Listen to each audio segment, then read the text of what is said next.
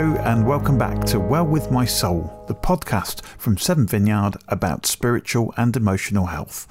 My name is Bern Leckie, and today we've got something from Owen Lynch, co-lead pastor at Severn Vineyard, and it's about how we deal with some of our biggest difficulties, including the pain of brokenness and loss. Now, we usually know what to do when we're physically broken and hurting, but I find that emotional brokenness and mourning are much more difficult, sometimes much harder to pin down.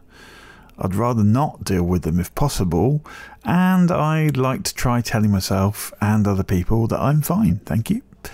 Does that work? Is it helpful? Well, we're going to chat about that with our panel next week to see what our experience has been trying that and any better ideas that we might have discovered, including what Owen wants to share with us now. Good morning, my name is Owen Lynch. I'm one of the co-lead pastors here of Severn Vineyard in Bristol, and I just wanted to thank you for taking the time to listen to this talk today.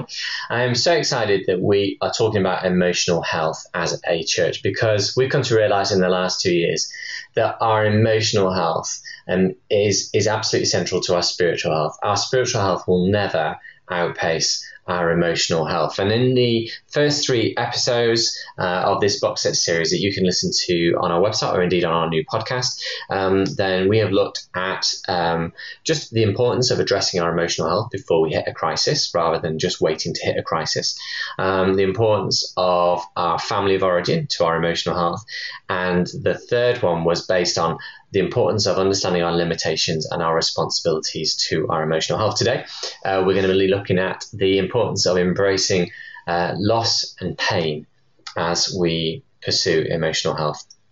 In this process, we are inspired and grateful to our friends who lead the Mile High Vineyard in Denver, Colorado, and also the books written by Pete Scazzero on the basis of emotionally healthy spirituality. You can see one of his books behind my right shoulder. Now, let me ask you a question.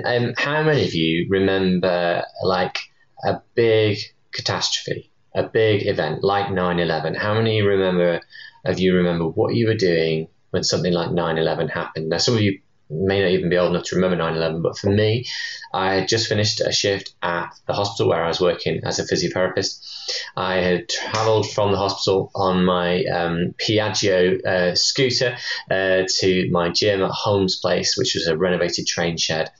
And I remember standing on the running machine, horrified at what I was seeing on the TV screens in front of me, which was live footage of a plane hitting the Twin Towers and then everything that then ensued in that terrible tragedy. Why is it that these collective events that we tend to witness together are so seared onto our memories? Why is that? What is happening there? Well, it's true that when we experience pain and trauma, the memory tends to be imprinted. And we can remember the detail really clearly. And it's not just true of collective events, it's also true of personal suffering and loss and pain.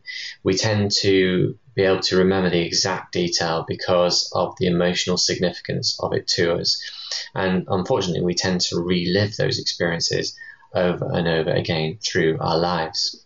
So if you have lost a parent, then you might remember the moment you knew you'd lost them. For me, I spent many nights sitting looking after my father as he slowly ebbed away and died 18 months ago.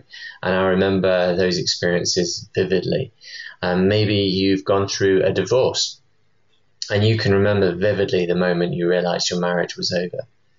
Maybe you remember in detail when you or someone close to you was told that they were diagnosed with a serious disease. These moments stay with us. They don't just stay with us, though. They also tend to affect our future. And the truth is that pain and loss inevitably changes us and has a direct impact on our emotional health. There's a book written by a guy called Jerry Sitzer called A Grace Disguised: How the Soul Grows Through Loss. He wrote about the tragic accident, the car accident, in which he lost his wife, his 4-year-old daughter, and his own mother. And he said this: catastrophic loss by definition precludes recovery. It will transform us or destroy us, but it will never leave us the same. There is no going back to the past. I did not get over my loved ones. Rather, I absorbed the loss into my life until it became part of who I am. Sorrow took up permanent residence in my soul and enlarged it. So loss changes us, but it's not just major loss that changes us. Small, repeated losses also change us. One of the things, and perhaps one of the sneaky things about pain and loss, is that it can happen in small doses that tend to build up, stack up over time, and have a disproportionate influence on our emotional health. So, for example, you may have a dear friend who gossips about you, and that never gets sorted out. You never address it, and it affects the health of your relationship going forwards. Or you may have a co-worker who you thought had your back, but when the boss is critiquing you or saying something behind your back, they don't back you up. They just join in, and that affects your relationship. You may have a neighbor who's making unreasonable demands on you, and you used to have a great relationship with them, but now, because of this situation, whenever you leave your house or come home, you're just aware of this tension that exists between you and your neighbor, and your relationship has changed. Not necessarily forever, but certainly until you do something about it. This stuff creates stress and anxiety, and often, though, we don't label it as pain and loss.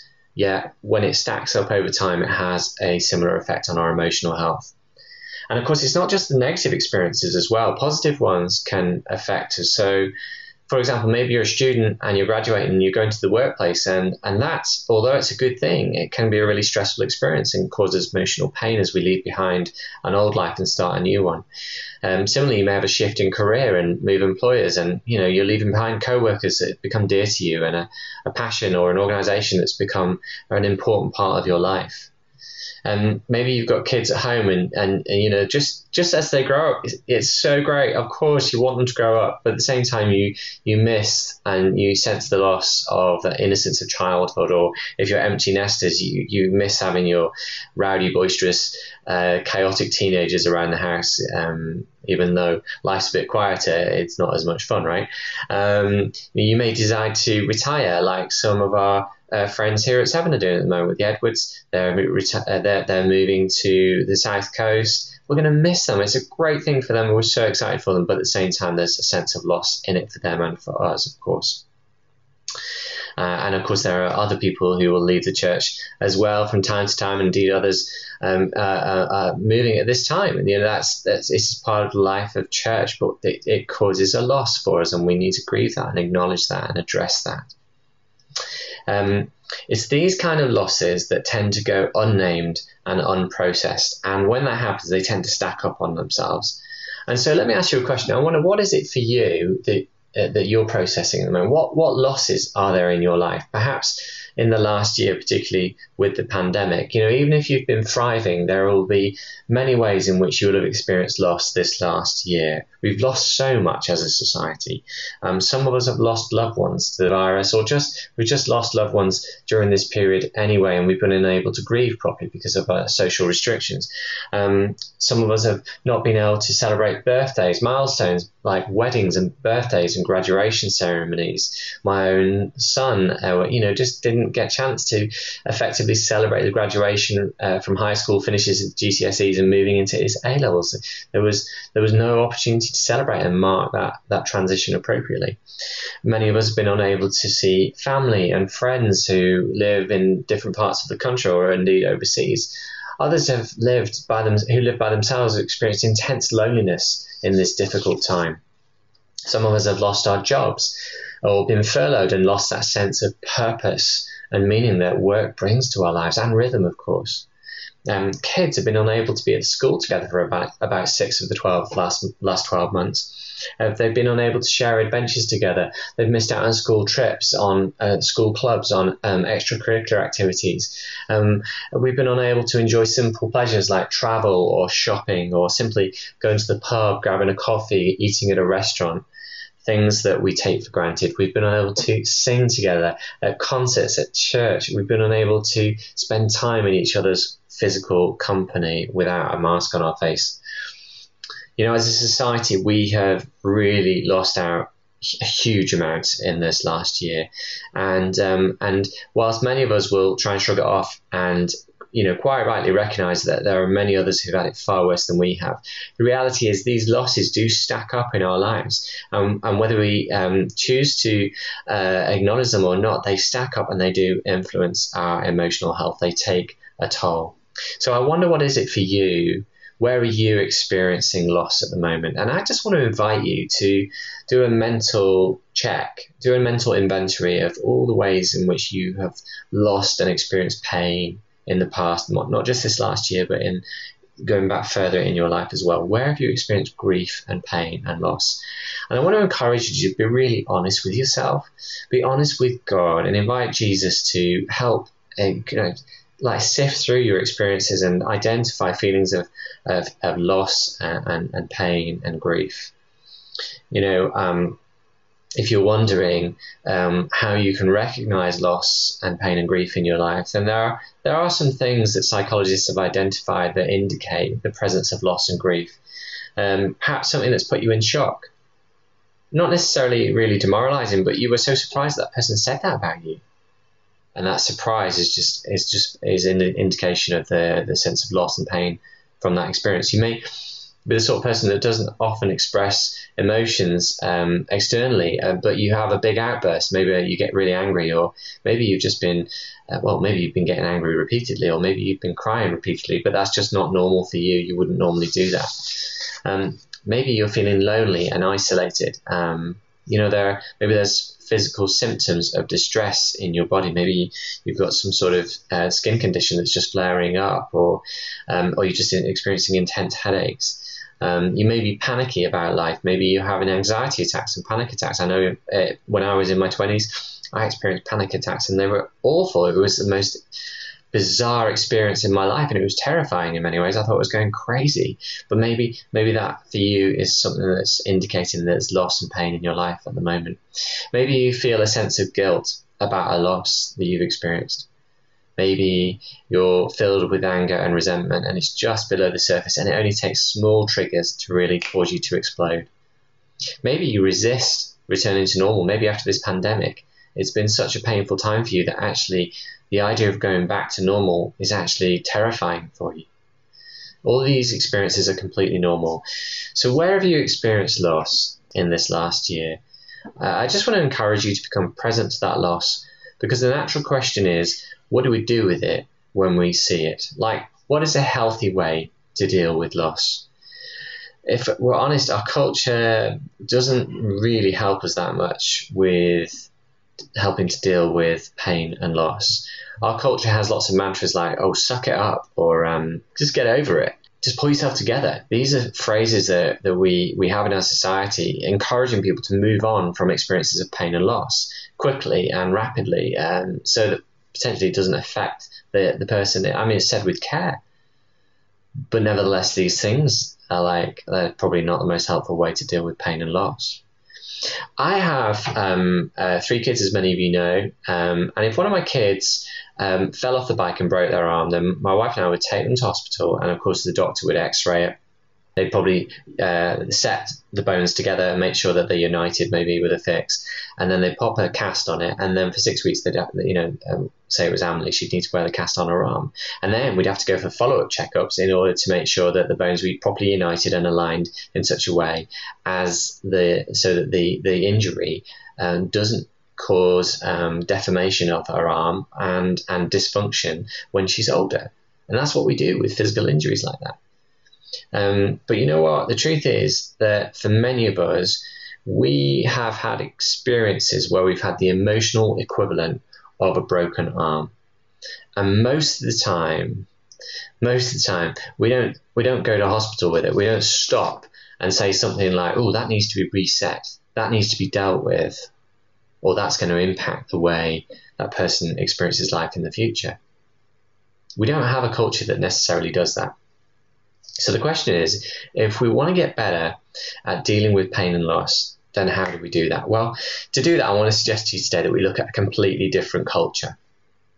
In this case, it's the Jewish culture. And of course, I'm referring to the Bible, but we forget too easily. We think the Bible's a Christian Bible. It's not.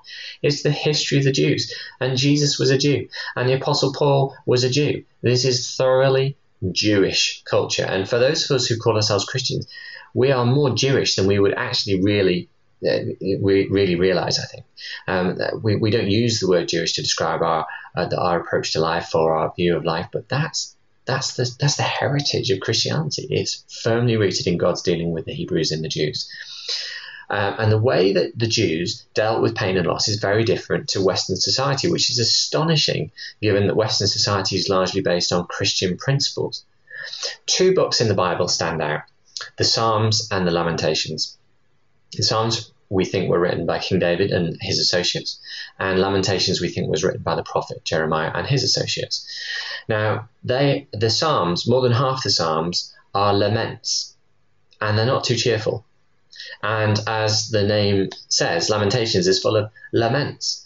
And these laments, as with other parts of the Bible, pay attention to the reality that life is hard, it's difficult, and it's often brutal. Jewish culture, like many traditional cultures, doesn't hide pain and grief.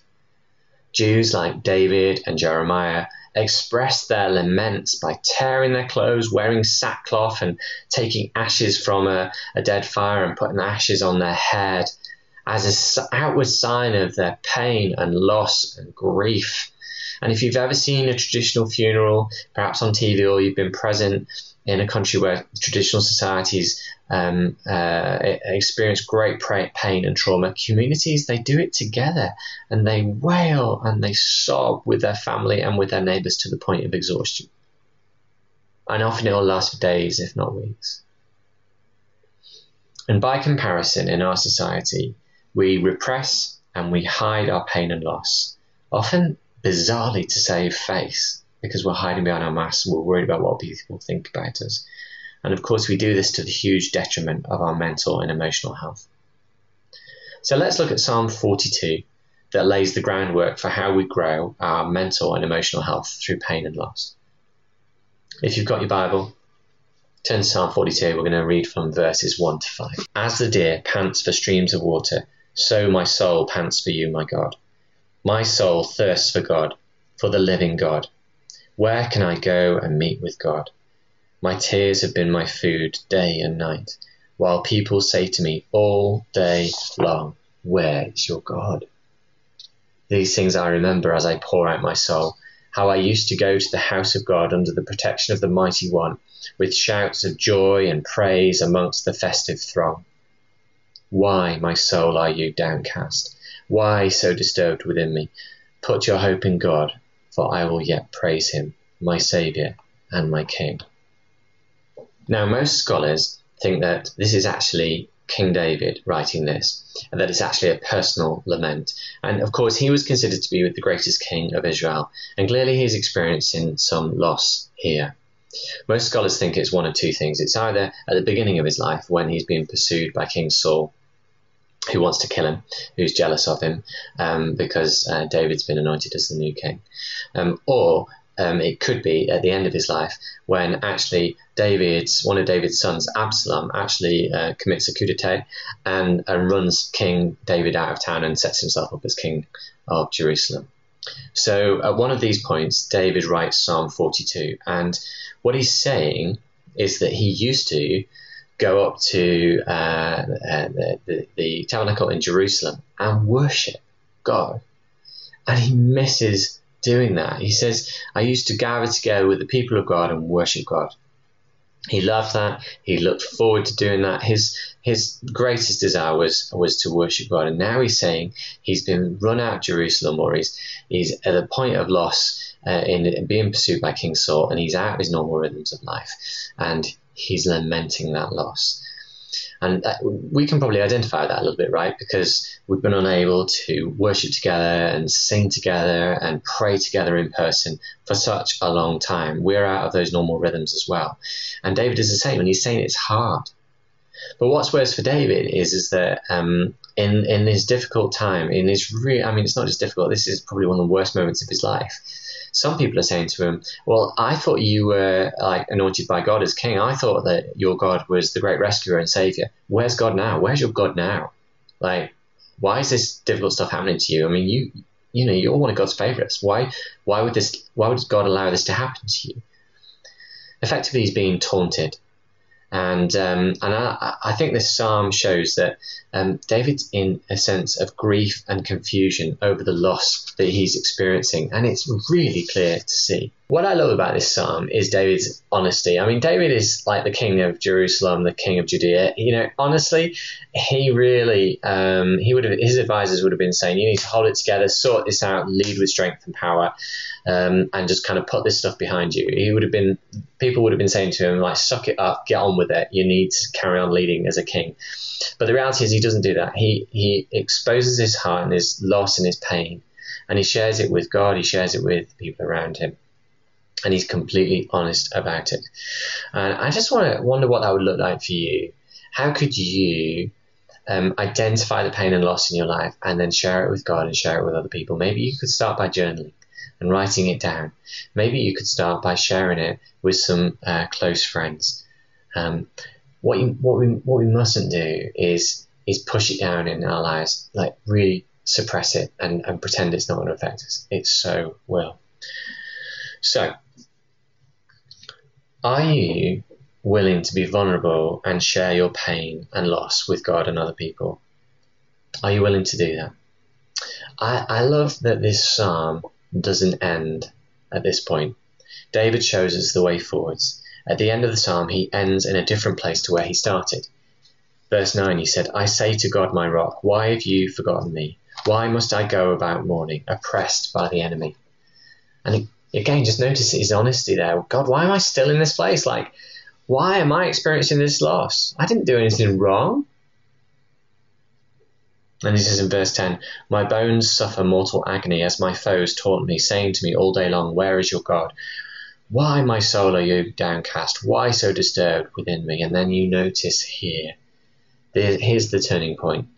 He says, put your hope in God, for I will yet praise him, my Saviour and my God.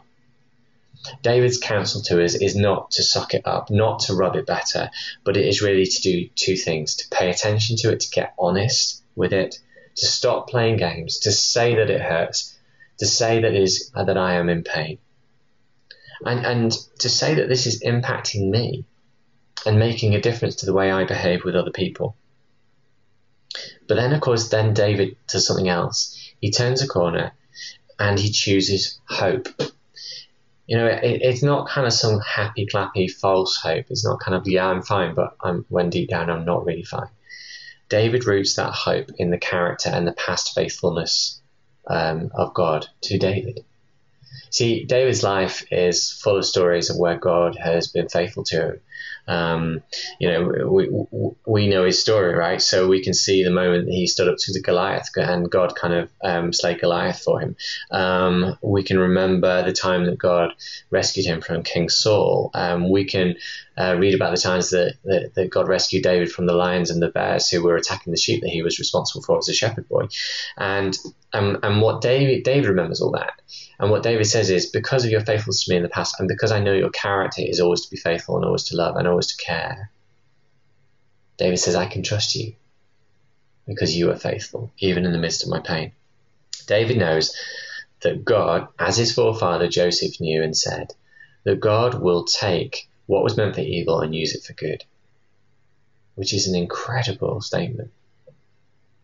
Do you know that whatever pain you have in your life right now, that God's intention is to turn that into something good? And that might be unbelievable at this moment in time. The pain and loss is so great. But nevertheless, the reality we find in the Jewish scriptures is that God turns what was meant for evil into something good. And that is what he's up to right now in your life. That's quite a stunning biblical principle that is meant to give us hope, even in the midst of the pain and loss that we experience. As I end this talk today, I just want to share with you one way in which I've seen this happen in my life. For the last 12 months, I've met with some people you may know, Kevin Lark, Rob Collett, and Rick Watts, once a week on Zoom for 1 hour. It's meant to be a triplet, but it's a quadruplet, which is great.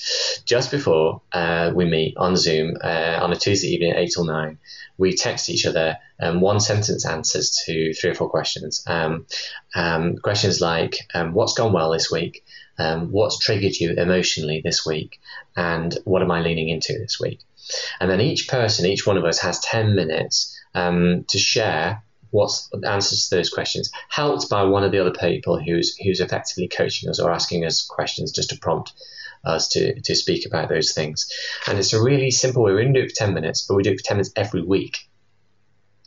And it's a real simple way of helping us make sure that we are reflecting one on our own lives, but also sharing our pain and our struggles and our anxieties with one another on a regular basis, on a weekly basis. Now, the power of this is that once a week we have permission to be vulnerable and honest without it being weird. Because how many times have you kind of sat with a friend on the pretense of going out for a drink, a nice relaxing drink? Because as blokes, we'd like to do that. We like to just go and talk nonsense with our mates, don't we? But then one of us goes deep on something and it's, that's a bit heavy. I don't want to talk about that. Or that's just taking the conversation down. Well, this is intentional. We know that we've got 10 minutes to talk about just our reflections on the previous week. And it's been the most incredible experience together over the last year as we've sat together once a week. And we've shared the pain of losing jobs, of losing family members, in 2 instances, losing fathers, and the losses associated with the pandemic in our day-to-day lives. We've not tried to solve each other's problems, which is our tendency as men. Any woman out there will know that men tend to try and solve problems. We've made a rule to not try and solve each other's problems, but just sit with the experiences that we have. And as a result, we've been able to encourage one another to share openly in a way that we wouldn't ordinarily do. And thereby we've grown in our emotional and mental health. It's been a tremendous help to each one of us as we've gone through this pandemic. If you would like to do that yourself, Dan Green tells me that, who's responsible for community groups at Severn, tells me that there's been a surge in number of triplets being set up. And if you would like to do this, then talk to Dan and he'll help connect you and give you the tools to do it. Friends, pain and loss and grief changes us. And the question is, are we going to let it change us for the better or the worse? But of course, it's not just major losses that affect us. It's lots of small losses that stack up on top of one another that also can build up and have a devastating impact on our emotional health. God has not wired us to hide this pain. He's not wired us to sit behind our masks and pretend that everything's okay. He wants us to pay attention to our pain, to lament it, but not do that by ourselves, to do that with him and to do that with one another. Our emotional health depends on our willingness to do this, and therefore also our spiritual health depends on that as well. Why don't we pray together? And in our church time, this is where we would bring ourselves to God, and you might want to do that as well. Next week on this podcast, our panel returns to talk about what we've just heard and our own experiences of dealing with pain and loss, well and not so well. What have we been learning? What are we still looking for? I hope you can join us for that. If you've got any questions or anything you'd like to share, email hello@severnvineyard.org. See you next week.